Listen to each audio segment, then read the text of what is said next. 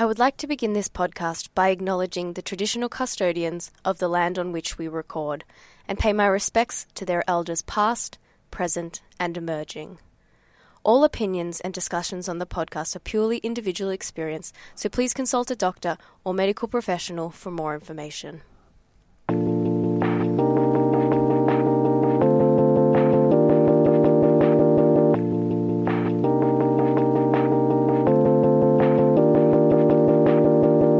Welcome to the Shake It Up Show, a podcast in partnership with Shake It Up Australia Foundation for Parkinson's Research, where we speak to people whose lives have been impacted by Parkinson's disease and hear their stories. My name is Amy Louise Ruffle. I'm an actor, comedian, podcaster, and most importantly, a proud Shake It Up Australia ambassador in support of my dad who lives with Parkinson's. My guest this week is a pretty special one, and he is the inspiration behind the podcast and my personal involvement with Shake It Up Australia. He is a retired purchasing manager for a sporting goods company, a lover of all things sport, and 100% the funniest person I know. It is my dad, Rob Ruffle. Welcome to the show. Well, thank you very much, Amy. It's great to be here. It is weird to hear you call me Amy because... Good morning, Bambino. How are you going? I'll get too much personal information. No, thank you so much for doing the first ever version of this. It's a bit of a trial run for both of us, I'd say. Very much so. So you mentioned earlier, and if you don't want this mentioned, we can cut it out, but that you're a little bit apprehensive about coming on and talking about this. How are you feeling right now in the moment? Yeah, well, you'll be able to tell with my voice I'm a little bit emotional. Mm-hmm. But that's mainly due to my medication at the moment. I've had a change, and we'll probably discuss that later in the program. But yeah, I'm looking forward to it. I'm hoping that I can do my bit for Parkinson's research, for Shake It Up Foundation, and yeah, just be able to hopefully help somebody else who might be going through a similar sort of situation. I think you absolutely will. Like, the power of story is so important, and hearing someone else's experience can really be helpful when you're going on that journey and feel like you're not alone, and even that camaraderie of the community around Parkinson's and shared knowledge and experience. Yeah, I'm lucky that in a way I suppose that I've got some friends with the Parkinson's as well, and we discuss bits and pieces, and we're continually checking up on our journeys, if you like, and so it's very handy to be able to do that. Well, we'll get into all of the PD chat as we go on, but I want to jump back a little bit earlier first and talk about life pre-Parkinson's. Tell us about what you did for work, what you did for fun. Okay, my academic qualifications are that of a physical education and mathematics teacher. Being a phys ed teacher, I was always very active, played lots of sport.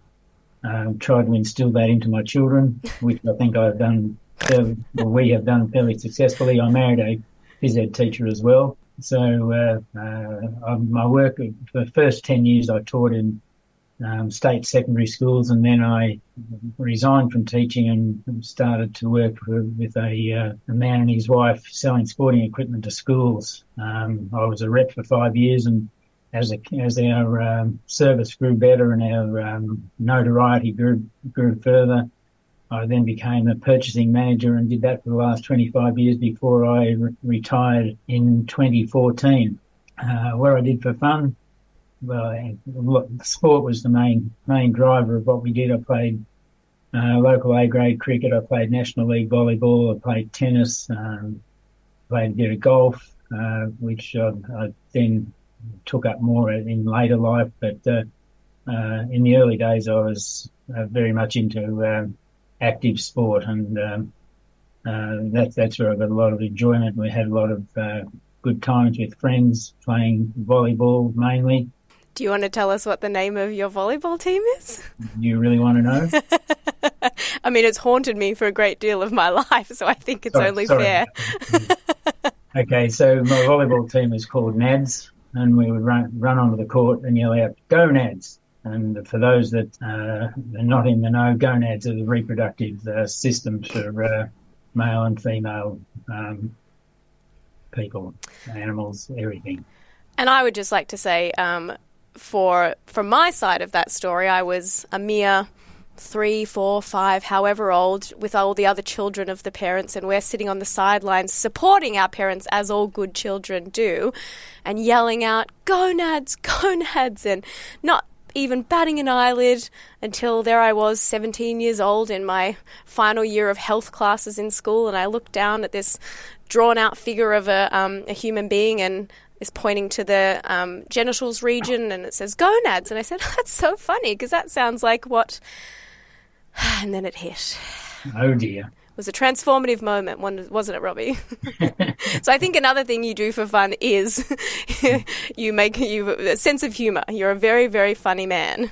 Oh, life is too short to be too dull about things. And also you used to stand on the side of the court and yell out "Go Dads," which I thought was quite funny as well. We did the radio edit, the PC version, as well as the gonads. Yeah. So now getting into some Parkinson's chat, when do you first remember feeling there was a change in your health? Like, what was that? What were those first initial symptoms?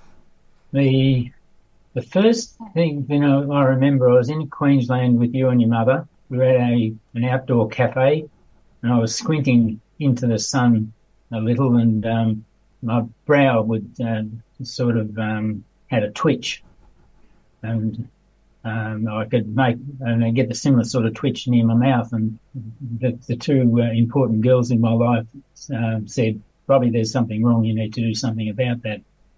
And I said, "There's nothing wrong with me." I mean, we've been telling you there's something wrong with you for a long time. Yeah, that's right.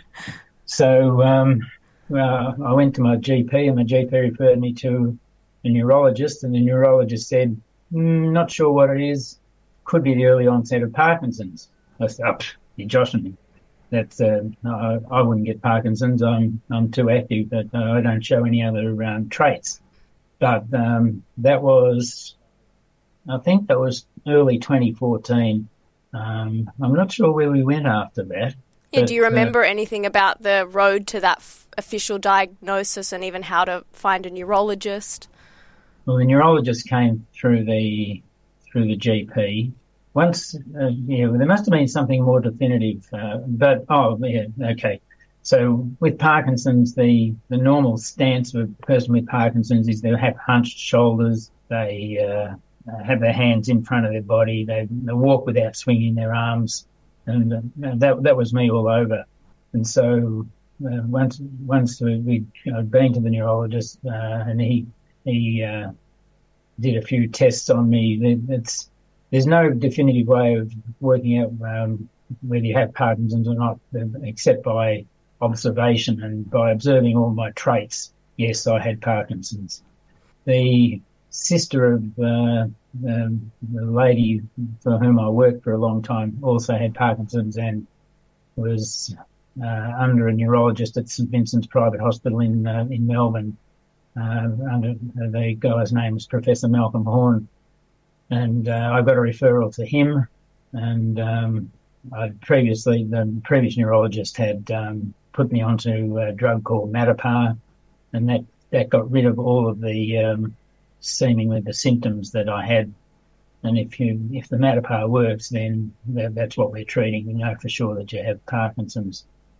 When I went and saw Professor Horn, he went through a battery of tests. He also does a lot of work with research into Parkinson's, and I volunteered to join his research group, because I figured if that's the one thing I could do for all these other poor sufferers of Parkinson's. Now I'm starting to get emotional again. That's all right. But I would do that, because it's not only going to help, it won't help me, but it might help somebody else further down the track. And that was my main aim in doing the research with Professor Horn. Which is an amazing thing to know, that it might not be in your time that they find a cure for it, but you're contributing to the work that's going to make that happen. Yeah, and that's what I'm trying to do, along with hopefully helping out somebody. Even if it's only one person through this podcast, then I feel that I've done my bit. You absolutely do. You do more than your bit. So when you got that final official diagnosis from Professor Horn after all those tests, What do you remember feeling at the time? Well, I didn't really feel any different, and the Matterpart was keeping me under control. So basically, my life went on unchanged because the Matterpart was doing its job. So no noticeable symptoms once the medicine intervened? No, and not a lot outwardly prior to the medicine. A lot of people have a hand movement or something like that which they can't control, which I don't have a lot of. I'm starting to get a little bit of it now, but in the early days, outwardly there was no visible signs. But my main problem was my walking, my gait. I felt like my feet were glued to the floor when I was without Matterpart. Which, that must be a bizarre feeling, knowing that that's not something you've experienced your whole life. Your body's just moved in the way that you wanted it to. Yeah, something else has taken over. Yeah. And so what are the symptoms now? The same, but exacerbated. So to a greater degree. When I take my first medication at about 7 in the morning, and probably by about 7:30, I'm finally starting to move without this my feet glued to the floor. I tend to have to overbalance to get moving. It's difficult for me to take that first step. Once I get going, I'm okay. The first step is usually quite difficult, and in overbalancing, you're only one step away from falling. I haven't fallen. I don't see that as being a big problem for me at the moment. But ultimately, as the condition gets worse, then falls are definitely on the cards. Speech and swallowing and taste and smell, they can all be affected too. Has any of that been a part of your experience? Yeah, I don't smell a lot, but at least I don't think I do. Well, you smell, but you can't smell it. That's right, yeah, which is a good thing for me. No, that's one of the joys of life which have gone by the wayside, smelling something. I drink a little bit of red wine, and my first reaction is to sniff the red wine. Well, that's a waste of time because I can't smell it. And along with smell goes taste. So unless something is really quite strong in its taste, then it really doesn't taste all that much. All I can get is texture in more bland food. Swallowing with Parkinson's people, the Parkinson's disease stops the body doing all of the things which come natural, and swallowing is one thing. The track of food and waste products through the body is another thing. There's a third thing I can't. Losing concentration is another thing. Which No, don't use that as an excuse, sir. Oh, okay. So it's really quite funny. I go off to Professor Horn, and he'll say, and so any constipation? Well, no, not yet, but I'll look forward to that when it comes along. Then he said one time, oh, and do you drool? I said, no, not yet, but that's another thing I'll look forward to. So all those natural things of swallowing and getting rid of saliva out of your mouth and those sort of things are just not natural, don't happen naturally with Parkinson's. So do you feel like you have to sort of think about those more autonomous things more? Is that how you get around it? Because you do swallow still. Yes, yeah. Well, the swallowing is part of the peristaltic action, which is the squeezing of the muscle, smooth muscle on the in the esophagus and in your bowels. So yes, you can get rid of the saliva out of your mouth successfully, but you can't make the smooth muscle. That's an involuntary thing. It's sort of like heart muscle. You can't control your heart rate. So that's where the problems with constipation can occur. But fortunately for me, that's not an issue yet. Excellent. Well, we all look forward to an update on that one. Lovely. I'll look forward to sharing with you. We'll have you back for a nice poop chat. So, tell us what's a good day at the moment? A good day is when the Matterpart works. and I can get around without feeling that my feet are stuck to the ground. I can my coordination is good. Yeah, life is pretty much okay. When I played, I've just given up playing golf. But when I was playing golf, I would pre-medicate, and then after 9 holes, I would take another Matapar, and that would get me through the game, and my coordination would be good. But I've given away the golf because along with the other things in Parkinson's, your muscle fibers don't fire as rapidly as they used to, so I can't hit the ball as far as I used to. I get very frustrated with not being able to hit the ball very far. So I've taken up lawn bowls, which I'm heavily into now, and as you're well aware, and that I'm getting through those games quite okay as long as I keep the medication up. So you might have given us a little teaser into what my next question was, which is, on a good day, what are you doing? What are the things that you enjoy? Obviously, lawn bowls is a big part of that. Yeah. Is there anything else on the Rob Ruffle repertoire? Yeah, we look after our grandson. He gets a run in before me. No, we don't look after you anymore much. and look, just spending time with the family. It's here I go again, getting emotional. But the family are very supportive. You're wonderful. It's great having Mason around because he makes you forget some of the bad things in life. Mason being the grandson. Yeah. No, that's... and what else do I do for fun?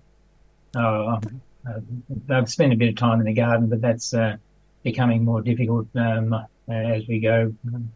And we live on a fairly large block, so there's a lot of garden to look after. There is indeed. Yeah. So you mentioned earlier that you feel like the medication has changed how you feel emotionally with things. How are you coping with that change as well as the physical symptoms? Well, along with Matapar, we get prescribed a secondary drug, which if you when you take the Matapar, after half an hour, the dopamine starts to kick in and your levels are high, but they don't stay high for long, and the Matapar wears off, and so you have this sine wave effect of the drug, up, down. And so I take Cifrol, which is supposed to decrease the peaks and troughs in the levels of the dopamine. And I've been on that for probably 5 or 6 years, I suppose. I've been a sufferer for 8 or 9 years. Because the peaks and troughs weren't smoothing out well enough, I had an increase in the Cifrol. And I'll read you some of the side effects of Cifrol. This is quite funny. Feeling sick, vomiting, yeah, okay. Constipation or diarrhea. Oh, well, again. We've got all bases covered there. Dry mouth, drowsiness. Well, I've always had drowsiness. And the dry mouth could actually help counter the potential drooling. Yes. Yeah, right, you could drill lumps. Oh. Confusion or hallucinations. Well, that's me. I'm always confused. Restlessness, dizziness, headaches, lightheadedness, blurred vision, swelling of the hands and ankles or feet, uncontrollable twitching. So it's good stuff. This these drugs. If you read all the fine print, yeah, that's right. So, but what it has made me do is become quite emotional about lots of things, which is not really me. Paranoia is another one, which is on the list of things there.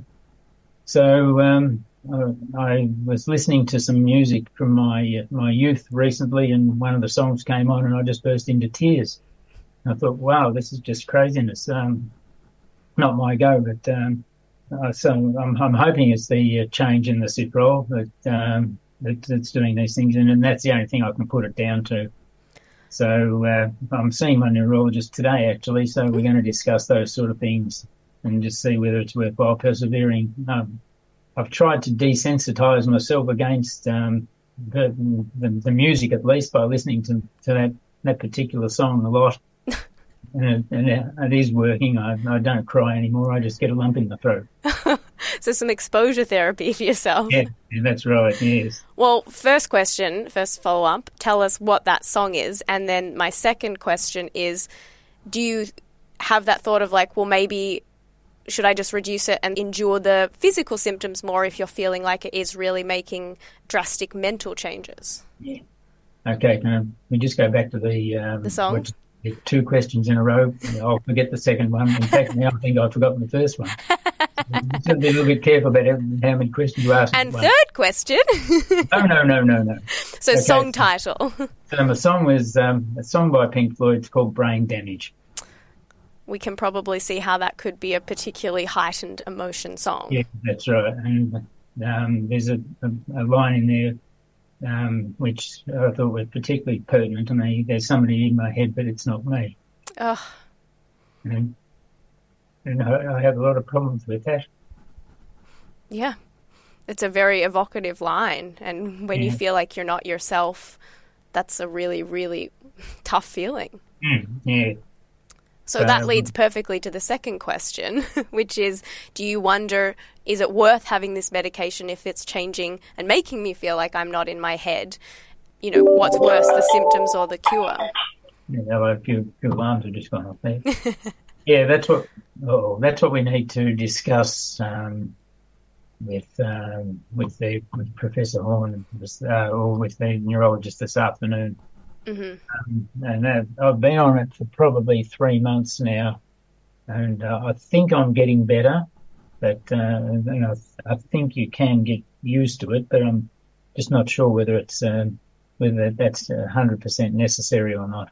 Yeah, it's, I guess, picking the lesser of two evils almost, isn't it? Yes, that's right, very much so.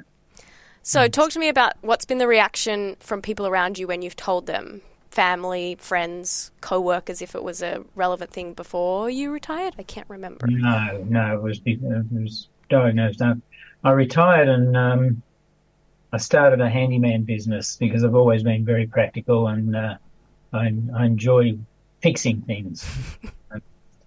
So, but I found that I had trouble screwing a nut onto a bolt or something like that, and I thought, man, I have really got old and doddery very quickly, and that was around about the same time as the diagnosis.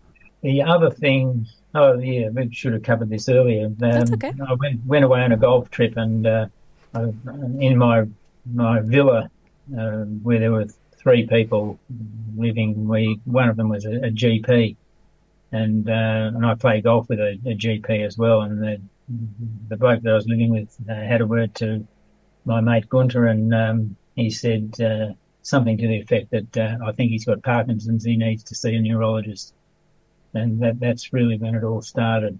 Which that's just almost more luck than anything, that having someone else that can recognise those symptoms and hopefully got you into treatment earlier than you might have on your own volition. Yeah, that's true. So word got around the golf group quite quickly that I had Parkinson's, and other people. Yeah, look, it's not something that I go up to people and say, "Hi, I'm Rob Ruffle, I have Parkinson's." If they say to me, "You're walking a little bit strangely," or "You're standing a bit hunched over," I'd say, "Yeah, I have Parkinson's, and that's a typical trait of that." So I'm happy to share it, but it's not something that I lead with. Yeah. So that's so their reactions, and mostly people know there is something amiss, but they're not quite sure what it is. Do you feel like there has been any judgment or change of your interactions or relationships with people? No, I don't think so. People tend to look after me because of the way I walk. Sometimes it looks like I'm about to fall over, so people are always ready to catch me, but I can only see that ending in tears for both of us if that happens. Yeah, double the trouble. Yeah. Ash. Speaking of symptoms and stuff, what do you, and other people's, I guess, idea of Parkinson's, have you come across like common misconceptions? Like, what do you wish people better understood? Because I think everyone sort of has the idea of Michael J. Fox and the tremors in the hands. Yeah, well, it manifests itself in lots of different ways. As I say, I don't necessarily have a hand tremor, but that's the way I walk, the way I hold myself. That's the giveaway for me. But no, I don't think I don't think people think any less of you because you have Parkinson's. There's probably more, maybe a little bit of pity that, especially with the people with the handshaking, because it's so obvious of what it is that the problem. Yeah, well, no one should be thinking less of anybody. We're all dealt the cards that we're dealt, and we're doing the best we can. Yeah, absolutely. And so in terms of interventions, what have you found helpful? Like medication, physical therapies, group classes, psychologists, have any of them been beneficial? Yeah, I did a course at a rehab centre called PD Warrior, Parkinson's Disease Warrior, which involved big movements, and that's what Parkinson's people generally don't do, is do big movements. So we used to do this exercise called ta-da, and where you would stand there and you take a big step forward and you throw your arms up in the air and yell out ta-da. I can remember doing this in a room and people coming around looking in the room thinking, what is wrong with these people? Because they're doing, making these crazy movements and yelling out ta-da. But there's lots of these large movements with big hand gestures and no clenched fists. That's another thing that Parkinson's people do. They have their hands clenched up too much. So big hand movements, spread fingers, reaching high, reaching low, doing all sorts of things. So PD Warrior was fantastic, but the health insurance covers it, but only once a year. So probably something that I need to go back to now, another 2 or 3 years down the track, and see how I perform through that. See how big your ta-das are. Yeah, that's right. I said ta-da to those people, but now I have to reintroduce myself again. Oh, God. Sorry. I also go to the local council run Parkinson's exercise sessions on a weekly basis, and I go to that, and there are probably 10 or 12 people who are involved in that, and doing very similar sort of things, big movements. We do the ta-das, we do squats and stepping over things. A lot of stepping movements with big steps, because again, it's, we tend to not to take big steps, and the possibility of tripping and then falling is promoted or heightened through the disease. Well, they sound like two really great classes, and I guess other people listening can look in their at their local council and things like that for a Parkinson's course. Yes, yeah, and as I say, I've been involved with the research through St Vincent's Hospital, and every so often we do a test which involves various things like drawing the face of a clock, counting backwards by certain numbers from 100, or coming up with a few words, or as many words as you can, starting with the letter, any particular letter of the alphabet. So to someone that's just been diagnosed, what advice would you have for them, or what would you say to them? Take your medication. Don't be late with it. If you get the offer of through council or whoever it happens to be to go to classes, then do it, because they are important. Big movements are important, and just try and live your life as normally as you can, knowing that you do have this cerebral problem, which is, it's not going to get any better. It's probably only going to will only get worse. And so, yeah, live your life while you can. Well, that is exceptional advice, Roberto. Thank you so much for your time. I have one last question, and then you're free to go. What's made you laugh in the last week? In the last week? And if you don't answer something to do with me, I will be furious. I'm in trouble here. What's made me laugh? That's a tough one. I can't even remember laughing this week, but I must have. Robbie, that's the saddest answer of all if you haven't laughed this week. And I know you have. I can give your example if you'd like. Yeah, that would be a good start, and then that might jog my memory. Well, Robbie and I have a fun tradition where if we're entering a space, if we've been separate living our lives and we enter a space, we'll try and hide from each other until we get as close as possible. Every opportunity is a game of hide and seek. And yes, I am 31 years old. And yesterday we met in a park and we played the game. And I got distracted because someone called me. And so Robbie won because he jumped up over a barrier and there he was and he surprised me and we laughed. Because it's a silly thing to do. Yeah. We realise how immature we're being playing our little game. When we hide behind a lamppost or something like that, which is clearly not big enough to hide us, but we still go through the exercise. Oh, I'm sorry. Did I imply that we were good at it? It's a shocking game of hide and seek. And there you go, a little laugh there. So we've got your one for the next week checked off. I'll have to try and remember that. Thank you so much for listening to today's episode. Shake It Up Australia funds groundbreaking research that aims to slow, stop, and cure Parkinson's disease. And they need your help. Throughout April, you can support the Pause for Parkinson's campaign and pledge a donation or participate in fundraising or clinical trials. So to support Shake It Up's vision of a world without Parkinson's, head to shakeitup.org.au/podcast to get involved. Together, we can find a cure.